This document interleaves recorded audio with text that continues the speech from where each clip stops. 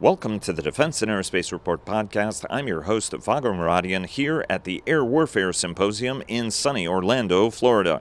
Our podcast is sponsored by Bell. Since 1935, Bell has been redefining flight. Learn more about its pioneering spirit at bellflight.com.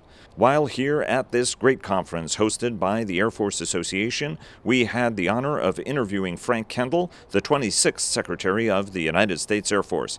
But first, a word from our sponsors. Leonardo DRS sponsors our global coverage, including our coverage here at the Air Warfare Symposium. Northrop Grumman sponsors our weekly cyber report and our cyber coverage overall. General Atomics Aeronautical Systems sponsors our coverage of strategy. GM Defense sponsors our technology coverage. And L3 Harris sponsors our coverage of Joint All-Domain Command and Control. Here's our conversation with Secretary Kendall. Secretary Kendall, it's always an honor and pleasure seeing you. It's always a pleasure to see you too, Vago. Thank you.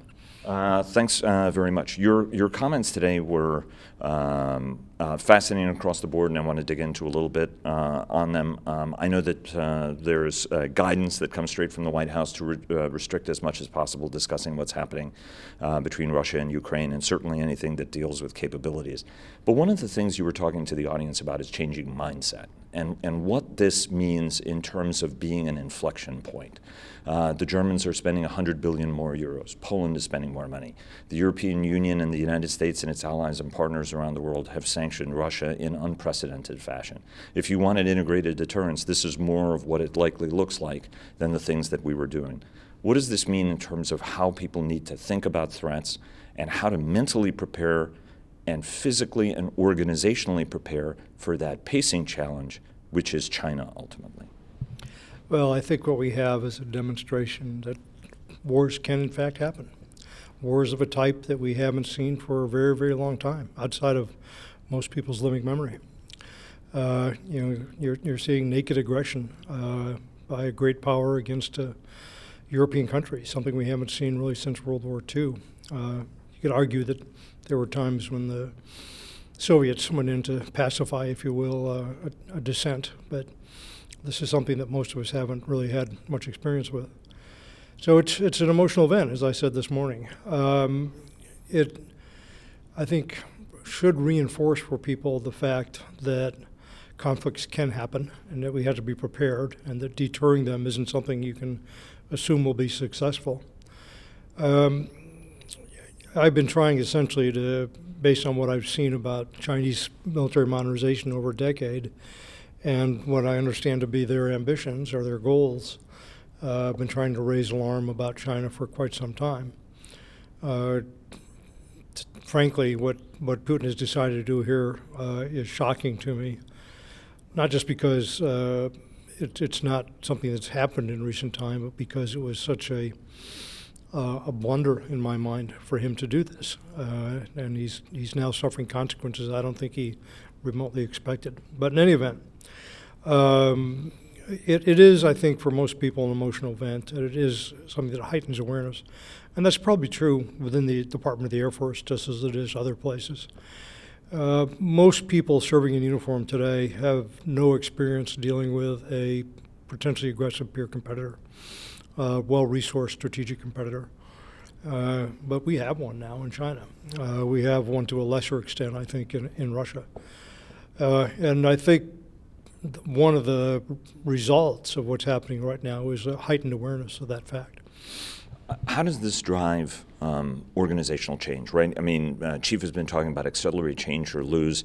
You have been talking about the fact that even though change is hard, losing is unacceptable, and that's basically where we go unless we start to change. I want to get to the budgetary dynamic of this. And as you said, right, it'll be hindsight of history where we take the lessons from what it is that's happened and how. But from an immediate sense, does this prompt you to change any of the vectors or thinking that you had in terms of investment priorities or for anything else, but also more importantly in terms of driving home the urgency of why we've got to get our stuff in order and do it much more quickly than we've been doing it? I mean, in fairness, you and I were talking about this issue 12 years ago when you were in your last job. Now, obviously you're doing so as secretary. Vago, one of the things I bring to the table coming back into government is 20 years of Cold War experience.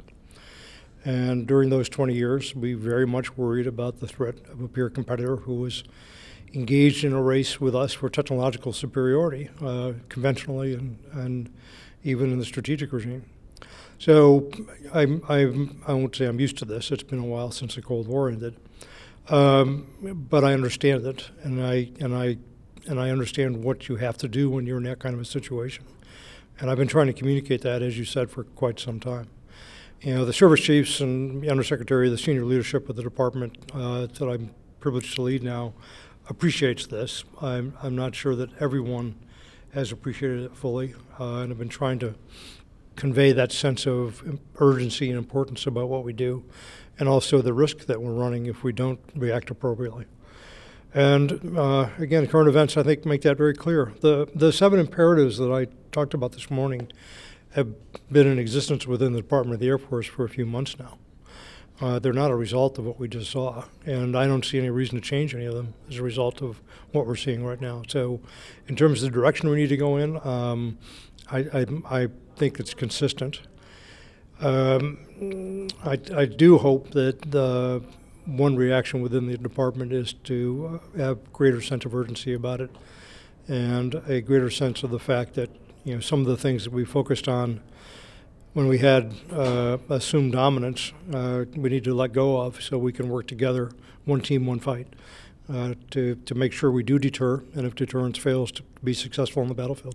When you took over, we're bookending this because you started, unfortunately, during the Afghanistan pullout, which was a sporty week to start on the job. It's been roughly 6 months now since you've been in office, and your whole drive has been move faster, drive relevant capability at greater rate and speed.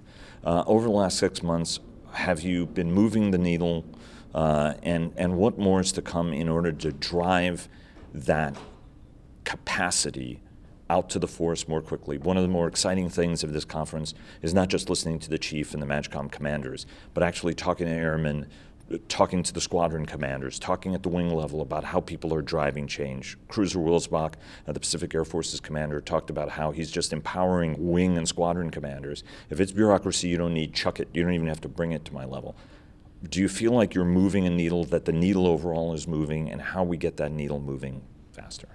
Yeah, I think the short answer is yes, but I'm equally focused on speed as I am on getting decisions right, making sure we do the right things. And then there's an element of tenacity and commitment to the things that you decide to do, so that if things don't go as well as you would hope, that you stick with it and you get things fielded.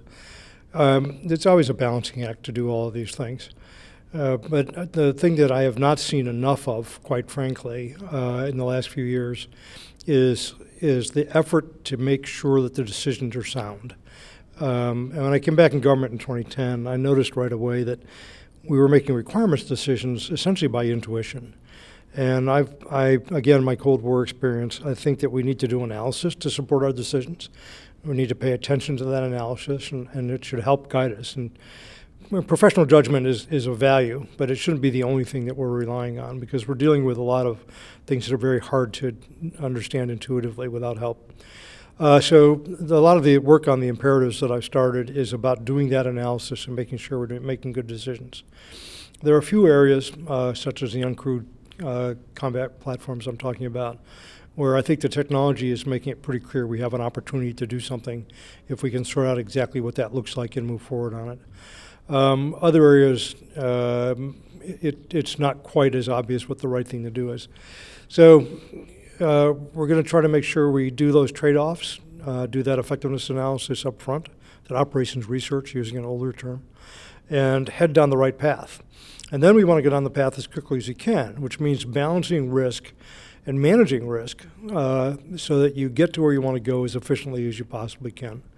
And it isn't just about committing to full-scale development instantaneously and going forward, or doing rapid prototyping. It's more complex than that.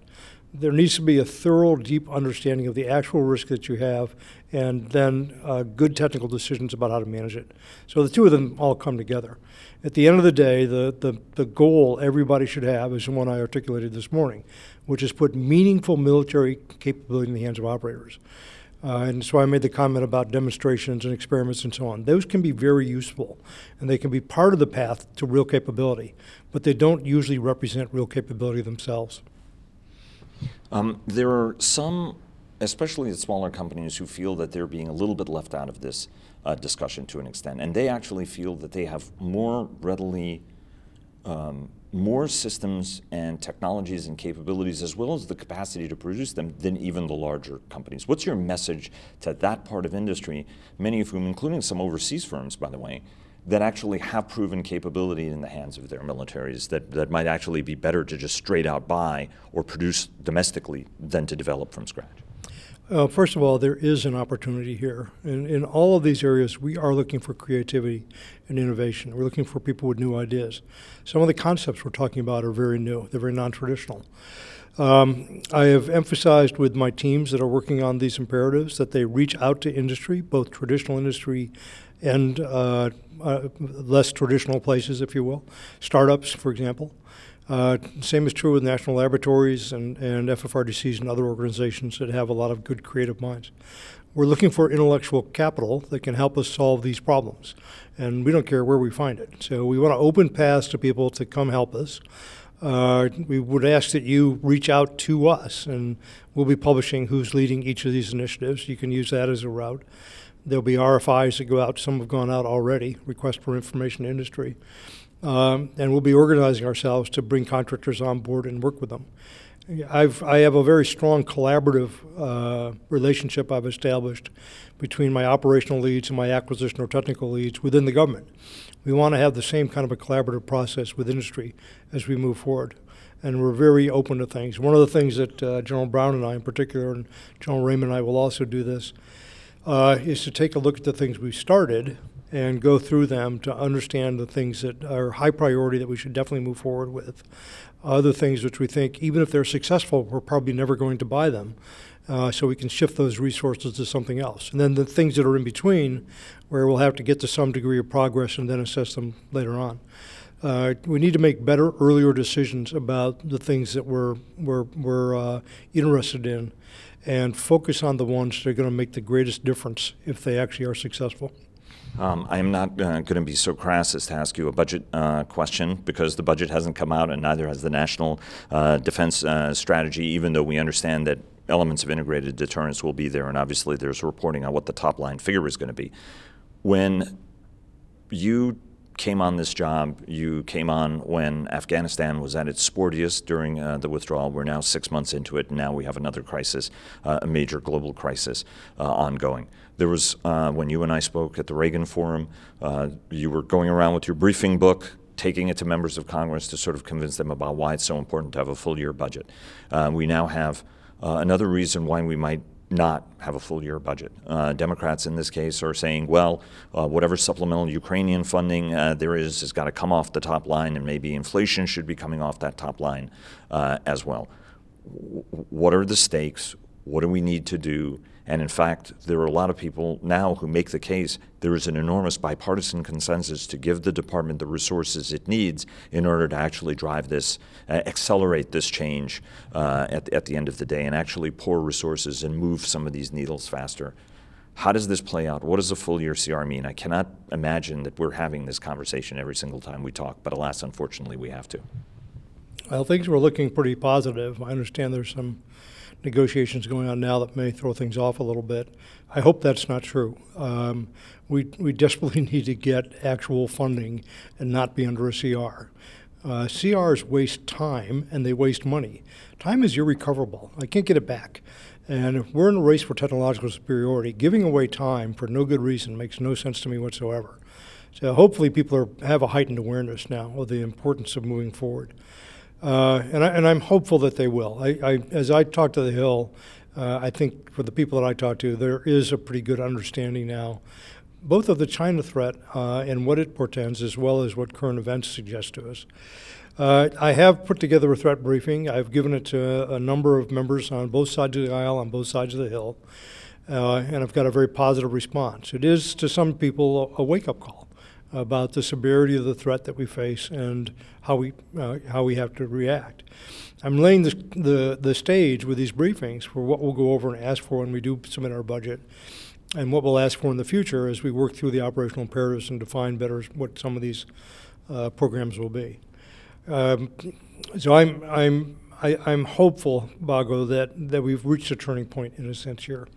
And we can put aside some of these, what I call, frankly, petty differences in order to do what the country needs for its own national security and for the security of our allies. I will never give up hope for that, and I'll continue to work for that as long as I'm in office. Let me ask you very quickly to recap for our audience the 7 imperatives so that I don't mess them up, even though I think they're rather foundational and straightforward. But for folks who are listening to this and are not reading a written component of this, give us a quick recap on the 7. Well, let's see if I can get them all right away here. Get the space order of battle right. It's critical that we do that. We've got to go from what was a space architecture designed for an era of impunity in space to one to design for an area contested in space. Get the advanced battle management system right. That's the system that's supposed to use AI and modern communications technologies and so on to improve the effectiveness of our forces. We have to figure out how to actually do that and get it fielded.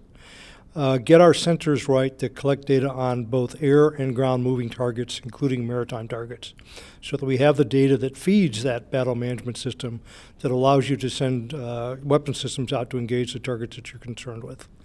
Get the next generation of air dominance right. This is going to be a combination of a new platform, which we've done some technology prototyping on, as well as uncrewed platforms and other things that work together as a formation. The next one is the B-21 as another family of systems, which may include an uncrewed aircraft as well. And in both cases, the uncrewed aircraft are designed to help us have a more affordable Air Force. All the systems we're currently buying are too expensive. We can never afford our current force structure or to meet all the combatant commanders' requirements with the current suite of things we have in development or in production. We've got to find a way to augment them with less expensive systems. Make our bases more resilient. The tactical part of our Air Force is dependent upon fixed forward bases. We have to find ways to harden, defend, proliferate, and use deception to confuse the enemy so that those bases can continue to operate in a conflict when they might be targeted. And then the last one is understand all the things we depend upon to go to war and make sure they're adequately hardened against the threats that we face. That whole suite of things, when you take them all together, are the things that we have to be successful. Deterrence, to me, depends upon the actual capability to defeat the aggression that somebody else might decide they want to embark upon. And all of those things are necessary for us to be able to do that.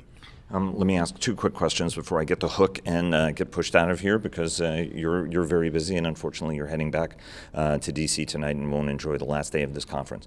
One of the key elements of conflict is cyber. We've been in a hot war now. There's a recognition for some 15 years. You saw that, and one of the reasons why you put some of the guidance about not talking about capabilities, for example, was driven by let's make sure we harden some of these capabilities, industrial and otherwise. Are we focused enough on the cyber defensive elements of it and making sure that both known hardware and software vulnerabilities in our systems are addressed? At the end of the day, everybody wants to build one more aircraft or put an investment in a weapon, as opposed to saying something that seems like a somewhat softer thing at the end of it. Cyber is one of those areas, and I would add to the list electronic warfare and maybe munitions. And base resilience might be another one that tends to get neglected in our budgetary deliberations relative to buying platforms. And those are all critical things for success in warfighting. So we are reviewing all of those areas. Some of them are more obviously included in the embedded imperatives, than others. Others are embedded. We have to make sure we have the capabilities we need in each of those areas to be successful. And there are a few others. Wartime reserves is another one, probably. I think we need to think much more about the actuality and the reality of possibly having a conflict than about protecting budget equities and preferences in peacetime. That's not the world we're living in anymore. Let me ask you one last question, a nuclear question, and I don't want to date you, but you didn't say your experience during the Cold War. You're a proud graduate of West Point 1971. Your classmate was Jack Reed. I think people don't fully appreciate that West Point's curriculum at the time and that the United States Army was among the most strategically minded services, including about the use of nuclear weapons. We're in a new nuclear age. Vladimir Putin has made his threat. Indeed, there are concerns that he might detonate a low-yield device, whether it's in Chernobyl or somewhere in the Far East, to do to put more teeth to his saber rattling. Are you comfortable that our nuclear strategic thinking is where we need it to be, and what are some of the things that we can do in order to be able to get us there throughout the entire national command authority from your standpoint? Because we now even have another complicating element, right? The fractional orbital bombardment system, which puts another very different dynamic to this, including it from a nuclear capability that we've never known before. Yeah, I have a lot of experience in strategic missile defense and a fair amount of experience. I chaired the Nuclear Weapons Council for several years with our offensive strategic, and now I'm responsible, of course, for two legs of the triad. The equation has changed dramatically with China's breakout. Their addition of ICBMs in particular. For decades, China had a relatively small nuclear force, 200-300 weapons maybe. And that was quite clearly a force that was designed for retaliatory use if they were ever attacked by nuclear weapons. By going to a large force, they've totally upset the apple cart, if you will, of nuclear stability. And we had to think that through. There were a lot of theorists, there were a lot of discussion back in the Cold War, going back to the earliest days. And our thinking in the 50s was frankly pretty primitive and not very nuanced about all this. It got better over time. We've got to re-energize that community. And there are plenty of people out there who are expert in this. But we also have to engage in a dialogue with China, because I don't think China appreciates the significance of what they've done and what it means for the security of the planet. So we're entering into a new era here. The fractional orbital bombardment system concept, which the Soviets used to talk about, I'm not sure they ever did it, adds a new element of instability and insecurity, but it's one of several. The entire situation with a tripolar nuclear world is very different than anything we've ever seen before. I was with Commander Stratcom a few months ago, and he mentioned to me the difference between a two-body problem in orbital mechanics and a three-body problem, and how many stable solutions there are to each. There are a lot of stable solutions for the two-body problem, and not very many for the three-body problem. I'm not sure the analogy entirely fits, but it makes the point, I think, that we need to start trying to understand this more deeply, and we need to have a dialogue with China. The cultural difference we had with the Russians was significant, but it was much less than the cultural difference we have with China. And throughout the Cold War, I thought that when the Russians were telling me a lot of things, that they were not telling me the truth. It turns out that they were telling me what they actually believed. That was a cultural difference. They saw things differently than we did, and because we saw them the way we saw them, we assumed they were lying when they said something else. They were not. And that sort of thing can lead to absolutely catastrophic miscalculation. So we need to start talking to China, we need to start understanding what this new world looks like, and we need to start looking for ways to ensure stability and that we don't have a catastrophic event. Mr. Secretary, it's always an honor and pleasure. Thanks very, very much. And if we don't talk before the budget, break a leg. Thank you, Vago. And now a word from our sponsor, retired United States Army Major General Jeff Schlosser, who is the Executive Vice President for Strategic Pursuits at Bell. We've been building creative and innovative aircraft, next generation types of capabilities for almost 9 decades. Bell is the company that can deliver that. Thanks very much, sir, and thanks to all of you for listening. Please follow our daily podcasts and visit the Defense and Aerospace Report website to subscribe to our weekly newsletter. Follow us on Twitter, like us on Facebook at Defense and Aerospace Report, and check us out on LinkedIn. And stay tuned for our weekly cyber report sponsored by Northrop Grumman. Thanks again to Bell for their generous sponsorship, and we'll see you again tomorrow.